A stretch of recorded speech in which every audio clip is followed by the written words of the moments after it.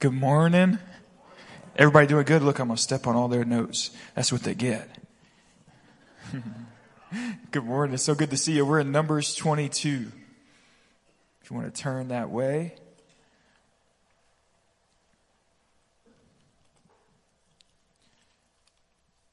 So, Father, in Jesus' name, we come before you, and we thank you for your word. We thank you for the breath of the Spirit in the room this morning. We pray that you would minister to us, fill us afresh with the Holy Spirit. May every heart be satisfied in Jesus this morning. It's in your most beautiful name we pray. And all the saints said, amen. Amen. We'll start in verse 36 this morning. We're going to work through chapter 23, verse 12. Well, Pastor Seth pointed me to a G.K. Chesterton quote. G.K. Chesterton was that thinker who C.S. Lewis was reading when he came to the Lord. And the G.K. Chesterton quote I've thought about for a couple weeks. Chesterton said this. He said, tradition is only democracy extended through time. And then he said, you should never reject the good man's opinion, even if he's your father. And the idea is that when he says tradition is democracy extended through time, he has in mind teachers and thinkers and basically in our culture, for instance, there are fads. We'll go through these seasons where there'll be like one teacher or one book. Do you guys remember when Purpose-Driven Life was like the thing, right? Like it was like that was it, and everyone read it, and it was the most important thing on the earth. Where there's these fads, but time will tell whether or not the thing is actually that helpful. Does that make sense? So there's seasons where these books or these teachings rise to the surface and everyone clings to it and we all love it. But 5 years later, do we still talk about it all? Did we actually learn anything? Was it actually effective? And so he says that tradition is democracy in the sense that the generations, the things that rise to the surface throughout the generations have deemed helpful and worthy, in particular thinking of Christian generations. I was reading and thinking about A.W. Pink this week, and A.W. Pink was this really introverted, not particularly social, like his social skills were a little wonky, pastor and thinker. Every pastorate he had was really short. He never stayed anywhere too long, and eventually he gives his life to writing because he doesn't feel fit for the ministry.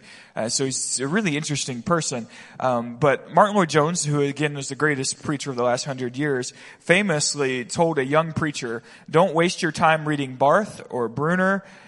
You'll get nothing from them. Read Pink. Karl Barth was the most prominent theologian of the last 100 years. But Martin Lloyd-Jones basically said, he's not really that helpful. Don't read it at all. You should read Pink. So Pink had no following, had no big name, but Martin Lloyd-Jones said, maybe you should read Pink. And so there's this idea, again, of some thinking, some teaching being good for the soul, being bread, being helpful, and others just being popular in a season. It feels attractive, but it actually doesn't bear long-lasting fruit. So all that to say, I was reading Pink this week, and in a book called The Attributes of God that's been really helpful over the years. And in particular, I was reading a chapter called The Beauty of God's Holiness. Beauty of God's holiness. Beauty and holiness are not two things that we often think about as being yoked together. When we think holiness, we think buns and long skirts, right? When we think holiness, we think totalitarian, no tobacco ever. When we think holiness, we think of all the extremes of what would be called the holiness movement. Now, I love the holiness movement. I'm actually a really big fan, but it obviously had errors in which oftentimes, the women weren't allowed to wear the makeup. Yep. We'll just leave that one alone. But that's how we've imagined holiness. But the scripture, Pink was showing, that the Bible calls holiness beautiful.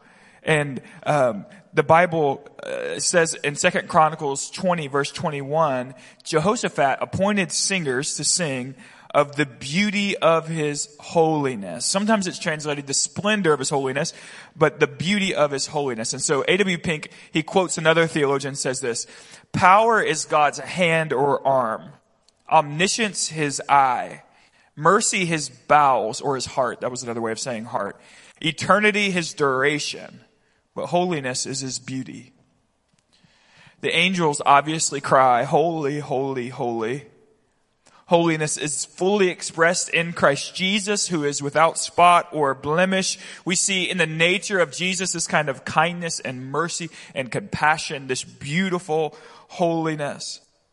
Now, we've said before that holiness is the idea of separation, that the Hebrew word really means to cut. It's the idea of a knife to separate. And so when we talk about God as being holy, we mean there's a great separation or a great cut, a great blade that has divided us and him. He's higher, more beautiful, different. Sometimes the word was literally used when you're talking about meat, and there would be the best cut, the cut above the rest. And so primarily, the idea of holiness is sacred, not common.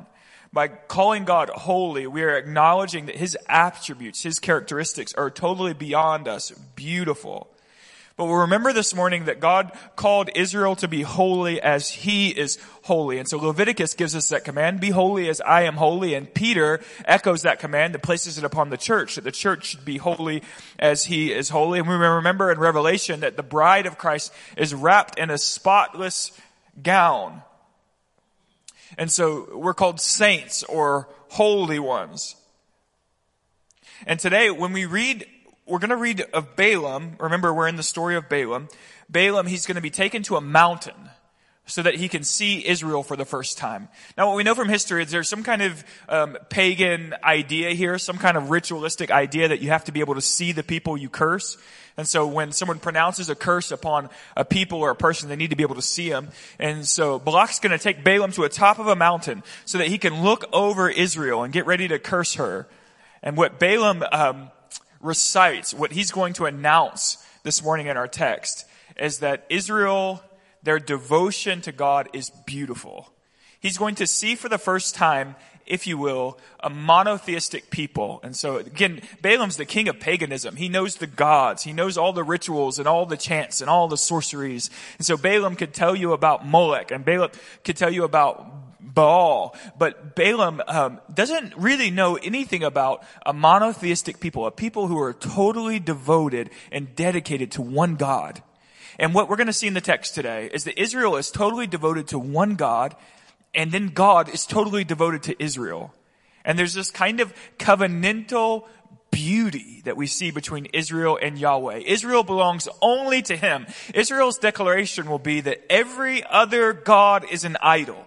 And so Israel will say of Molech that Molech is an idol, that Molech should not be worshipped, that no one should bow before Molech, or Baal is nothing before Yahweh. And so Israel says, we've got one God, he's the king of heaven and the earth, and then God turns to Israel and says, you are my beloved holy bride.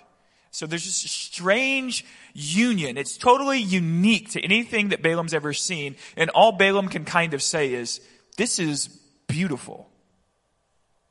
So let's read the text today, and I'll try to uncover for us, I think, what's the heart of what we will call Balaam's first oracle. So he's going to give us essentially 3 oracles plus 1. Okay, 3 oracles about Israel, and then he gives a bonus because that's just the kind of guy he is. Okay, he's going to give us an extra. We'll start in 22 verse 36, and then I'll read to you through 23 verse 12. When Balak heard that Balaam had come, he went out to meet him at the city of Moab on the border formed by Arnon at the extremity of the border. And Balak said to Balaam, did I not send to you to call you? Why didn't you come to me? Am I not able to honor you? Balaam said to Balak, behold, I have come to you. Have I now any power of my own to speak anything? The word that God puts in my mouth, that must I speak. Then Balaam went with Balak, and they came to Kiriath-Huzoth. And Balak sacrificed oxen and sheep and sent for Balaam and for the princes who were with him. So they have this kind of welcoming party for Balaam. And in the morning, Balak took Balaam and brought him to Bamoth Baal. And from there he saw a fraction of the people. And Balaam said to Balak, build for me here 7 altars, prepare for me 7 bulls and 7 rams. And Balak did as Balaam had said. And Balak and Balaam offered on each altar a bull and a ram. And Balaam said to Balak, stand beside your burnt offering, and I will go. Perhaps the Lord will come to meet me, and whatever he shows me, I will tell you. And he went to a bare height, and God met Balaam. And Balaam said to him, I have arranged the 7 altars, and I have offered on each altar a bull and a ram. And the Lord put a word in Balaam's mouth and said, return to Balak, and thus you shall speak. And he returned to him. And behold, he and all the princes of Moab were standing beside their burnt offerings. And Balaam took up his discourse and said, so this is Balaam's first oracle. This is what Balaam said. From Aram, Balak has brought me, the king of Moab from the eastern mountains. Come curse Jacob for me, and come denounce Israel. How can I curse whom God has not cursed? How could I denounce whom the Lord has not denounced? For from the top of the crags I see him, from the hills I behold him. Behold, a people dwelling alone, not counting itself among the nations. Who can count the dust of Jacob, or number the 4th part of Israel? Let me die the death of the upright, and let my end be like his. And Balak says to Balaam, what have you done to me? I took you to curse my enemies, and behold, you have done nothing but bless them. And he answered and said, must I not take care to speak what the Lord has put in my mouth? First, let me rehearse the whole narrative for you just for a moment to remind ourselves of the context that we just stepped into. Remember again, this period of Israel's life, they're camping in the plains of Moab. They're still under Moses' leadership, and they've yet to cross the Jordan River into the promised land. Moses is getting ready to die. This is late in his life. And Israel actually doesn't want to fight with Moab at all. Israel's preparing and planning to cross the Jordan River. And remember, Jericho will be their first fight. But the king of Moab, so they're camped at the plains of Moab, Israel, millions of people. The king of Moab's name is Balak. And Balak sees Israel camped there, has heard that every enemy Israel comes against, she conquers, and Balak gets very nervous. So he rallies his neighbors, the Midianites, and he tells them what we need to do is we need to put together our resources and hire Balaam, this great sorcerer, to come and pronounce a curse upon Israel, kind of a spell upon Israel, so that she will be cursed. Remember, the story tells us that they sent a bunch of princes or dignitaries, these kind of political men with money, and they came to Balaam, who was hundreds of miles away, and they said, Balaam, come curse Israel for us. And remember, the first time Balaam speaks with Yahweh, with the God of Israel, God says, you are not to go with them, I have blessed them. The men of Balak go back, and Balak sends him essentially with a blank check and says, we'll give you as much money as you want, Balaam. Just come and curse Israel. This time, the Lord says to Balaam, you can go. And then we slide into the narrative, remember, of Balaam and his donkey. Balaam, on his donkey, goes from Peor to Moab. And you remember the angel of the Lord is standing 3 times with his sword drawn. And Balaam doesn't see the angel of the Lord, but his donkey does. Remember again that Balaam's donkey has more spiritual insight than Balaam, the greatest sorcerer of the day. And what we got from this narrative, on the 3rd time, the angel of the Lord opens the eyes of Balaam to see the angel of the Lord standing with a sword drawn, and Balaam gets very nervous. Nobody likes a holy angel with a sword at their throat, okay? That's not a good look.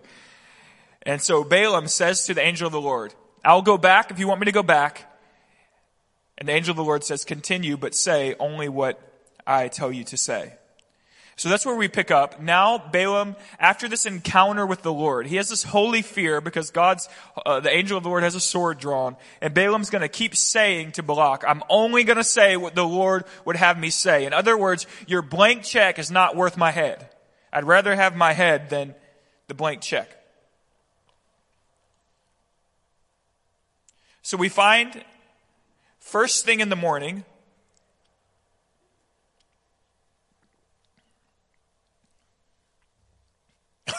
that went down the wrong side. That's beautiful, huh? First thing in the morning, Balaam prepares sacrifices. He's going to prepare 7 bulls. I'm going to die up here. Today is my day. I must have sinned really hard this weekend. The Lord's striking me down. I just fished a lot. I fished for a solid probably 7 hours this weekend and didn't catch a thing, which might also be a sign of the Lord's judgment. I'll have to pray about that. Not a fish. The first thing in the morning, Balaam, he does what he knows to do. And so Balak takes him to a high place of Baal. This is literally a place where Baal would be worshipped. Now, if you knew anything about Yahweh, you would know that God doesn't want anything to do with the high places of Baal. The prophets will continually say that God will tear down the high places, but they don't really know who they're dealing with. And so Balaam is brought to the high places of Baal so that he can see Israel. He can only see a fourth part of Israel from where he's standing, but he can see Israel and prepare to curse her. So he says to Balak, 7 bulls, 7 altars, 7 rams, prepare burnt sacrifices. So they prepare the burnt sacrifices. Obviously, Balaam, he's playing with sevens here. There's a trinity of 7, 7 bulls, 7 rams, 7 altars. He's participating, he's practicing some kind of sorcery that he's known before. And so he kind of goes through these motions. And then he says to Balak, you stand by your sacrifices. Remember he says this, you stand by your sacrifices. And then the scripture says that Balaam went to a barren height. Now, there's a little bit of conversation about what a barren height means. It seems to mean a mountain, a barren one, imagine that. But the language could also just mean a secluded place. It kind of really means he went and was alone. But the imagery feels a bit like Moses. Again, we're finding throughout the scriptures, throughout this narrative, there's this contrast between Moses, the holy prophet, and Balaam, the wicked sorcerer. And so Balaam's going to go to, think of Moses on Sinai. Balaam's going to go to a barren height to meet with God. When Balaam has an encounter with the Lord, he comes back down to speak to Balak, and he gives his first oracle. Now he's going to have, again, 3 oracles plus 1. There's a cycle of 3. 3 times he's going to offer sacrifices. He's going to go meet with God. Then he's going to give an oracle. Then when all of this is said and done, again, he's going to give an extra. But remember what he says to Yahweh on the barren height. He says, I prepared for you the 7 rams, the 7 bulls on the 7 altars. And God kind of just ignores him and says, this is what you're to speak. He goes to Balak and he gives this first oracle. Now this is, we're calling it an oracle. It's a prophecy. It's a declaration in the spirit. And he says, from Aram, Balak has brought me, the king of Moab, from the eastern mountains. Come curse Jacob for me and come denounce Israel. How can I curse whom God has not cursed? How can I denounce whom the Lord has not denounced? From the top of the crags I see him. From the hills I behold him. Behold, a people dwelling alone, not counting itself among the nations. Who can count the dust of Jacob or the number of the 4th part of Israel? Let me die the death of the upright. Let my end be like his. Here, Balaam first is going to say, how can I curse whom God has not cursed? Now, that is a matter-of-fact statement. He is making a plain declaration. If God curses someone, or God blesses someone, how could I curse them? He's saying, I have no power to overturn the blessing of Yahweh. But underneath that, the thrust of the text is not necessarily this matter-of-fact statement. The thrust of the text, when you dwell on it and begin to meditate on it, is that Balaam is saying, look at the splendor, the beauty, the majesty of God's people. How could I possibly curse this holy people? When he says, let me die the death of the upright. Let my end be like Israel's end. He's saying, when I look upon this people, I see a unique and peculiar beauty that I've never seen. How could I possibly curse this people that the King of Heaven is continually pouring blessings upon? So under the text, when he says, how could I curse? He's really saying, what I have seen is so magnificent and so beautiful and so wonderful. It would be a shame. It would be a great wickedness to ever stand and curse this beautiful holy people whom God has blessed. And that is the driving thrust of the first oracle. How could I curse this? Israel's covenantal, unique standing before their God, again, is nothing like Balaam has ever seen. Balaam's seen a lot of cultic practices. Balaam's been around a lot of cultic prostitutes. He's witnessed like a lot of paganism. But when he looks out over Israel, he's saying, this is different.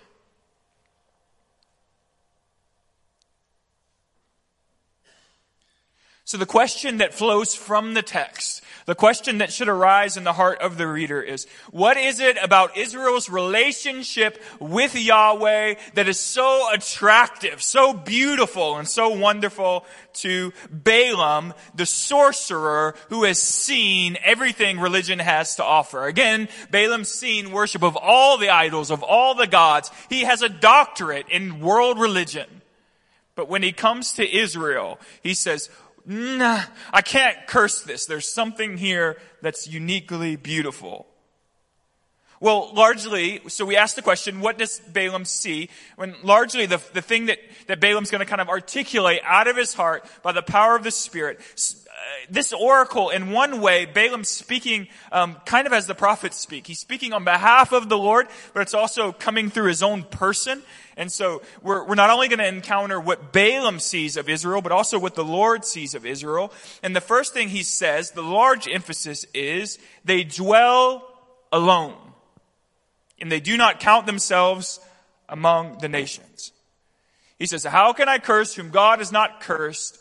I went to the crags, to the tops of the hills, and I looked out among this people who dwell alone and do not count themselves among the nations. Dwell alone. Now, Israel is physically distant from the nations. She's camped in the plains of Moab.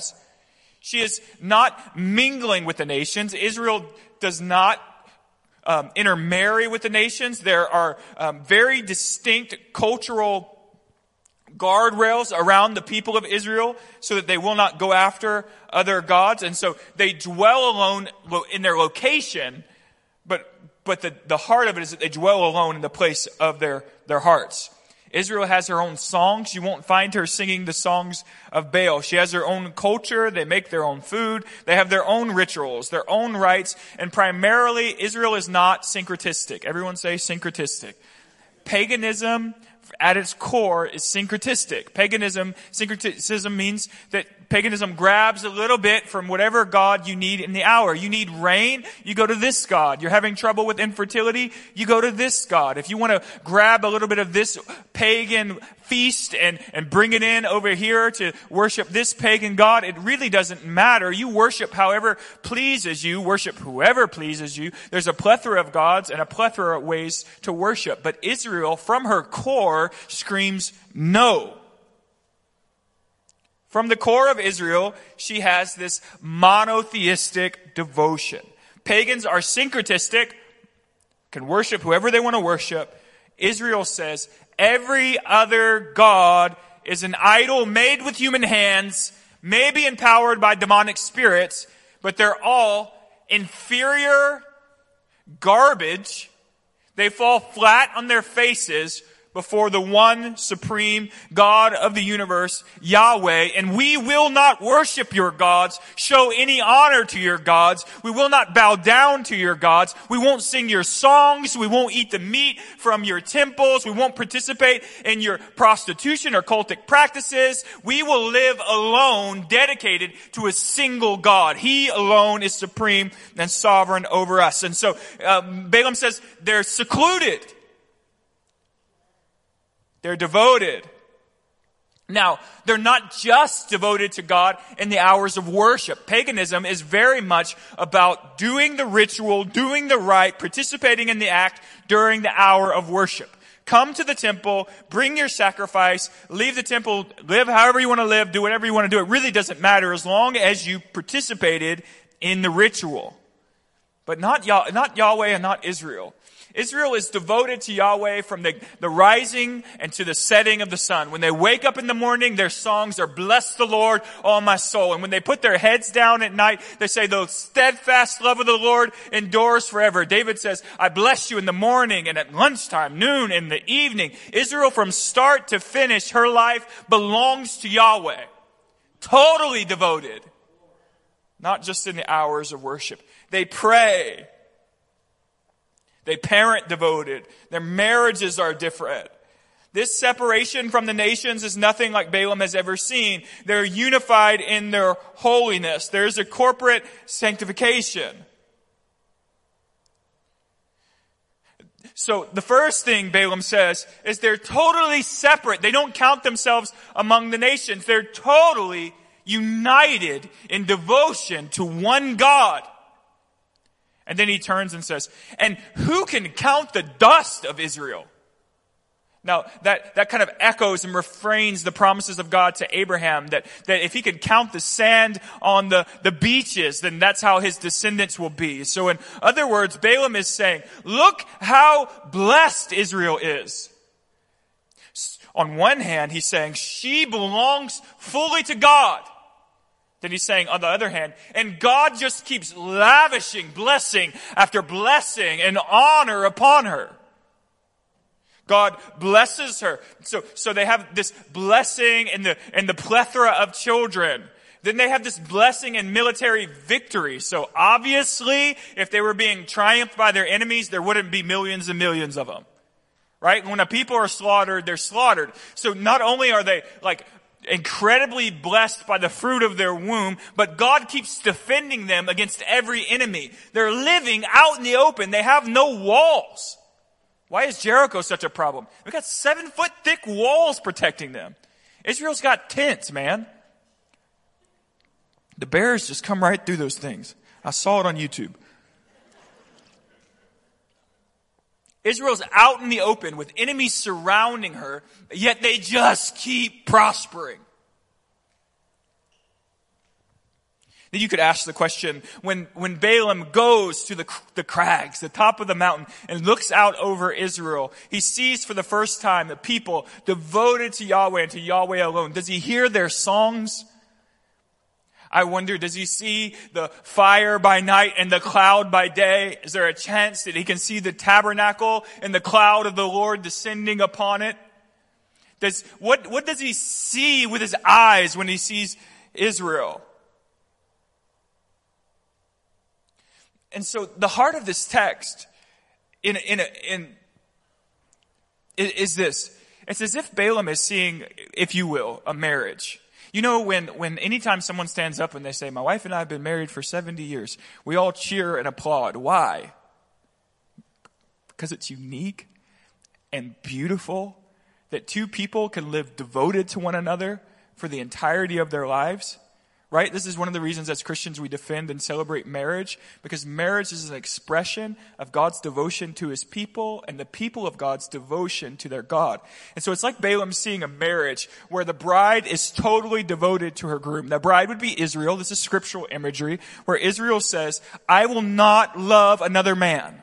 I won't go. There may be many pursuers of my heart. There may be many who will try to woo me, but I will belong only to the groom. I will belong only to him. I'll give all of my life to him. I'll spend my days loving and serving and blessing my groom. And then it's as if he turns and sees God responding to that devotion with the even more ferocious devotion. And so God's devotion is, I will defend you from all your enemies. I'll bless you when in the going out and the coming in. You'll be the head and not the tail. Israel will be my bride and no one will steal my blessing from her. So Balaam's called to curse Israel, and it's as if God says, you will not touch my bride. It's like Balaam's, again, looking on this holy devotion and saying, what in the world? They belong to him and no one else, and he belongs to them and no one else. They serve, love, cherish him, and he blesses, defends, pours grace and mercy out upon them. And then all Balaam could say is, let me die the death of the righteous. In other words, again, Balaam with his doctorate in paganism and syncretism says, let me die with them. He says, what they have is so uniquely and wonderfully beautiful. This holiness, this sacredness. Again, the idea of holiness being separate. They're not among the nations. They're separate, devoted, totally to God. This holiness, let me die that death.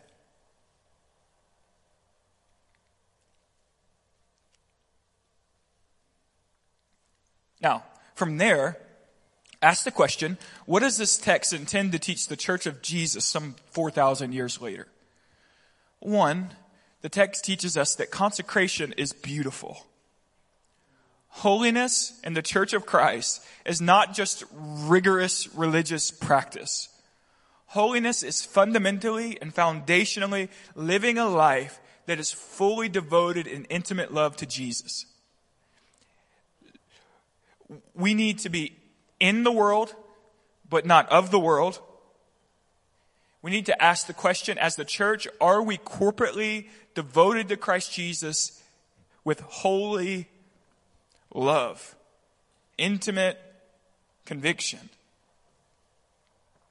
We don't, when we think about temptation to sin, right? The Bible teaches that we need to mortify the flesh or put to death the flesh, that we as Christians have a new creation, but the flesh likes to kind of get up from the grave and we got to keep putting the thing to death. And so as Christians, we will be tempted with sin. Men and women alike in the room, there are going to be times where the enemy tries to woo you away into sin. And we don't reject drunkenness or adultery simply because there's some kind of rigorous standard that we're trying to live to be higher than the rest. We reject adultery because it's trying to woo us away from our lover. We reject drunkenness because drunkenness is the enemy's attempt to woo me away from the God of my redemption. And the church must view holiness this way. It's not like we're trying to jump through hoops. We have a gospel of grace after all. It's not jump through the hula hoops and then you'll be saved. We're saved by the shed blood of the Lamb. And then our holiness is just thankful devotion. Our consecration. So the idea of consecration, go with me. This is what we're seeing in Israel. Israel is consecrated. They don't count themselves among the nations. They're totally separate. The idea of consecration is not just being consecrated away from the nations, but it's being consecrated towards the Lord. And so when we teach our kids about sin, when we talk in our Bible studies about sin, it's not just that we're saying, don't commit adultery, don't look at pornography because it's sin. It is, and it's damaging and wicked, all of that. But we are saying, don't look at pornography because it's wicked and you are consecrated to the Lord your God. Right? That kind of sin tries to lure your heart's affections away from Yahweh and after demonic powers. That's the presentation of the scripture.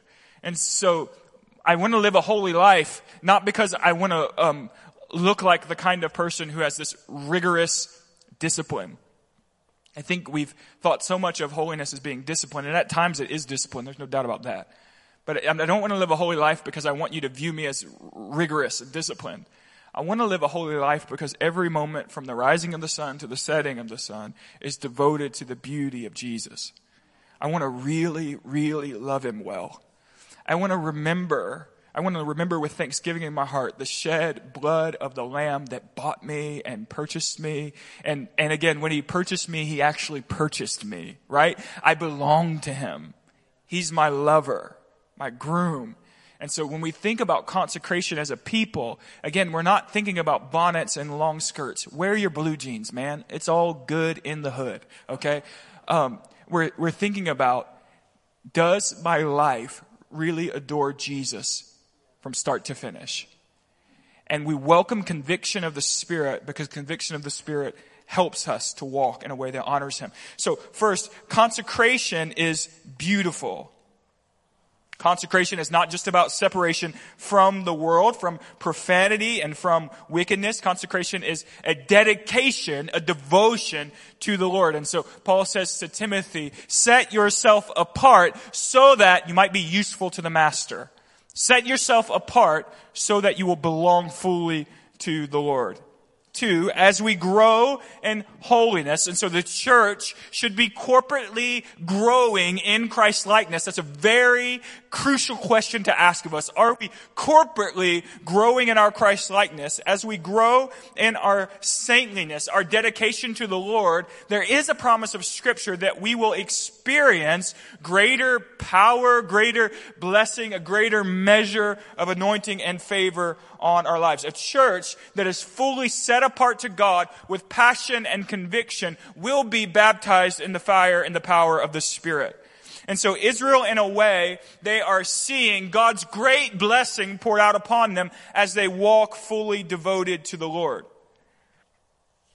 Again, we obviously believe that no one makes it to heaven because of their rigorous disciplined life. We make it to heaven because of the blood of the Lamb that washes us and saves us.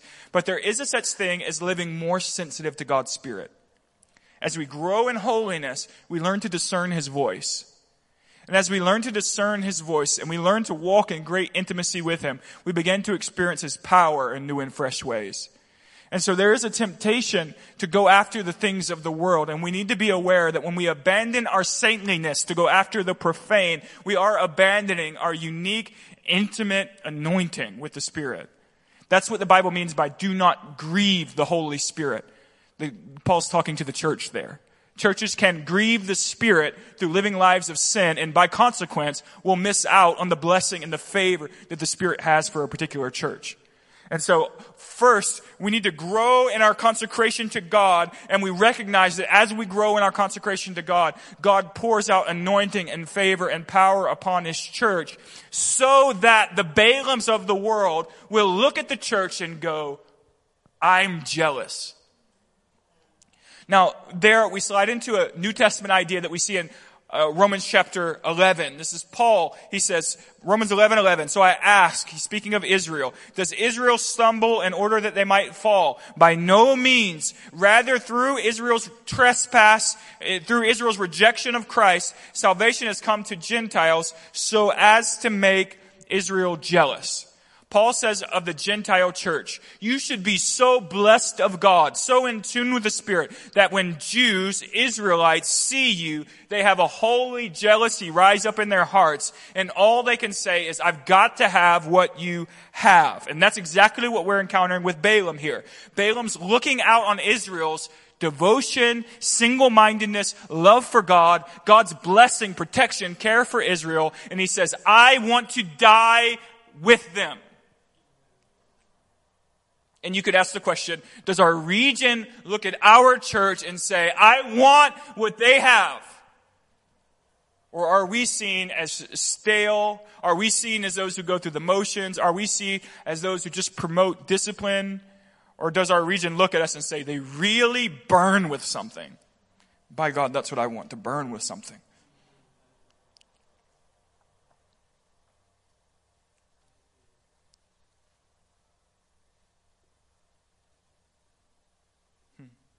In conclusion, I'll stop there. 1, consecration is worship. We are to be consecrated towards the Lord, away from sin, but towards the Lord. It's our worship, it's our devotion, it's our intimate covenantal relationship with our groom. 2, consecration brings blessing and power, anointing and favor upon a church. 3, consecration makes the church uniquely attractive to the lost. That's what we see through this oracle today. Our consecration to God, our sanctification, our holiness is our worship. 2, it brings blessing. 3, the nation should look at our holiness and say, by God, that is beautiful, wonderful, attractive. That's what we see, again, through Balaam's oracle. I want to die the death of the righteous. We must be growing in holiness. We must be growing in our daily devotion to Jesus. We must turn from every other lover. Every time the enemy comes to entice us to look away from Jesus, we have to have courage and conviction rise up in our hearts and say, I belong to one. He's better, sweeter, higher, more lovely. Let's pray. Father, in Jesus' name, we ask that this church, Lord, that these people would grow in consecration, Lord, that we would be a separate, holy, distinct people who lay our lives down as a great offering before you. May all of our lives be worship. God, we pray today that the power of the Spirit would fall upon this church as we live devoted. We want to grow in sensitivity to your voice. We ask in Jesus' name that this not be a church where the Spirit is quenched. 3, Lord, we pray that the Balaams of this world would see the beautiful, intimate, covenantal relationship that your church has with Jesus and would rise up with holy jealousy. May our region see something distinct about these people. Real love, real hot, burning love for Jesus. And may we become so attractive to the nations. We want to love you with all we have. And we long to see this region bow her knee before Jesus in holy affection. It's in your beautiful name we pray. Let all the saints say amen. Amen. Why don't you stand to your feet and we'll